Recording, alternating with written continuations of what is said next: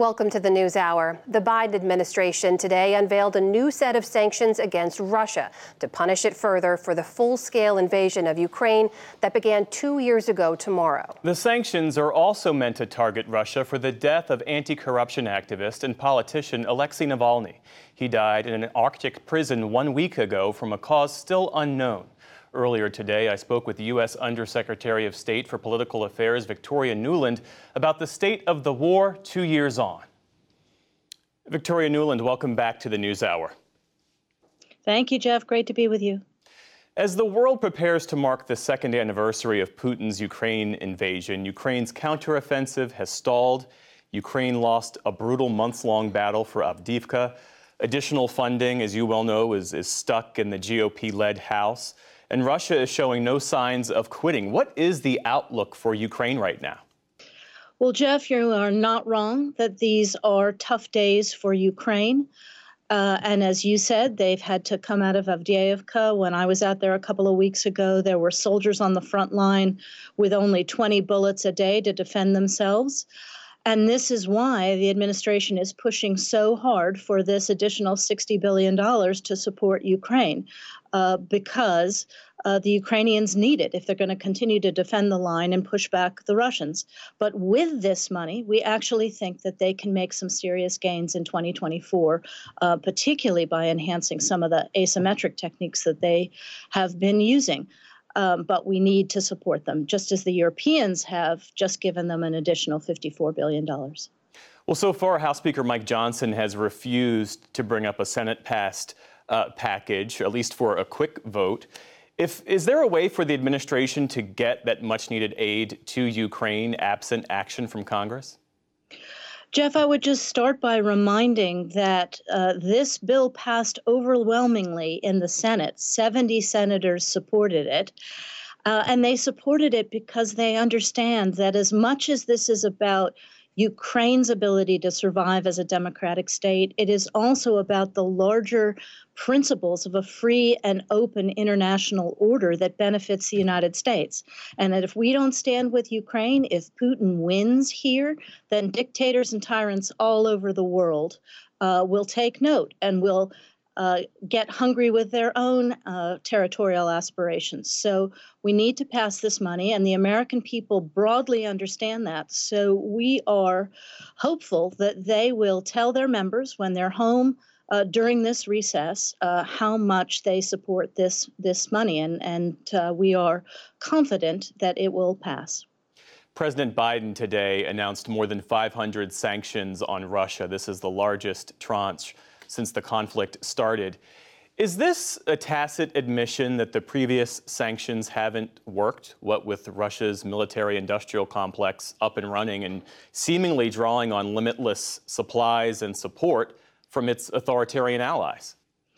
Well, let me start with your premise, Jeff, that previous sanctions haven't worked. Russia has become a pariah state around the world, thrown out of the international banking system, and now so desperate for weapons that it has to go to countries like Iran and North Korea to get them.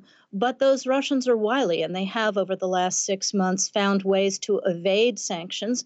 But we've also got smarter about how to hurt them, and that's why this package is so massive. It looks at punishing sanctions evaders. It looks at closing down further Russia's access to credit and finance. It also punishes for the death of the leading opposition figure, Navalny, at the hands of Putin and his present guards.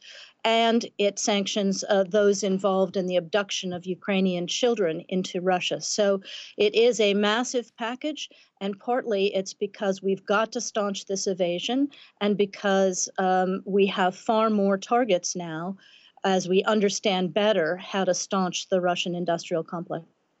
Why should it, though, take an event like the death of Alexei Navalny to prompt these types of sanctions? Couldn't some of this have happened 2 years ago, at least to stop the flow of technology into Russia's military-industrial complex that goes into building the kinds of missiles that kill Ukrainians?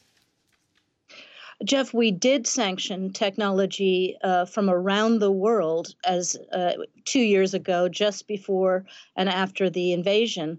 What has happened is that Russia's found ways to evade those sanctions, going to third markets or buying, for example, 1 billion washing machines and then taking out the computer chips that we've denied them in other ways.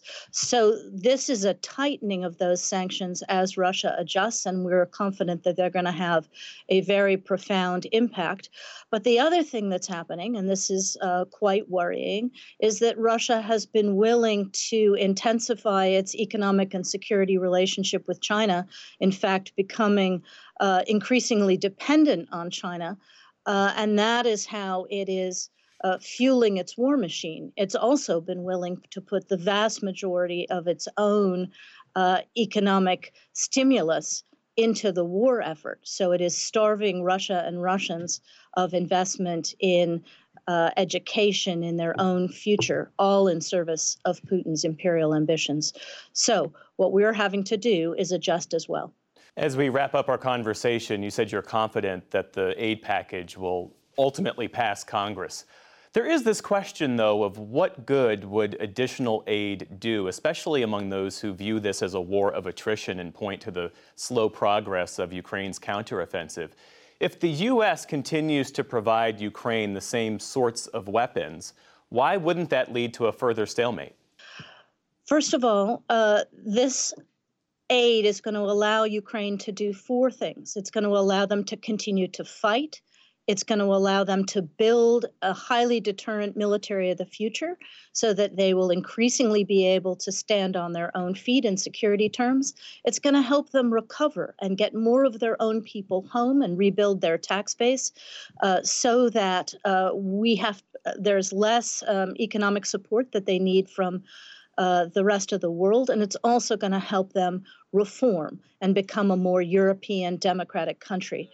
With this money on the battlefield, first and foremost, it will ensure Ukraine can hold the line.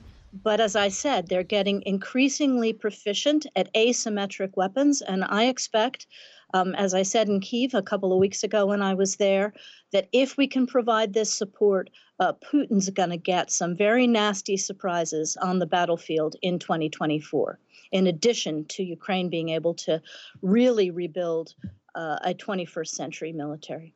Victoria Nuland is the Undersecretary of State for Political Affairs at the U.S. State Department. Thank you for your time and for your insights this evening. Thank you, Jeff.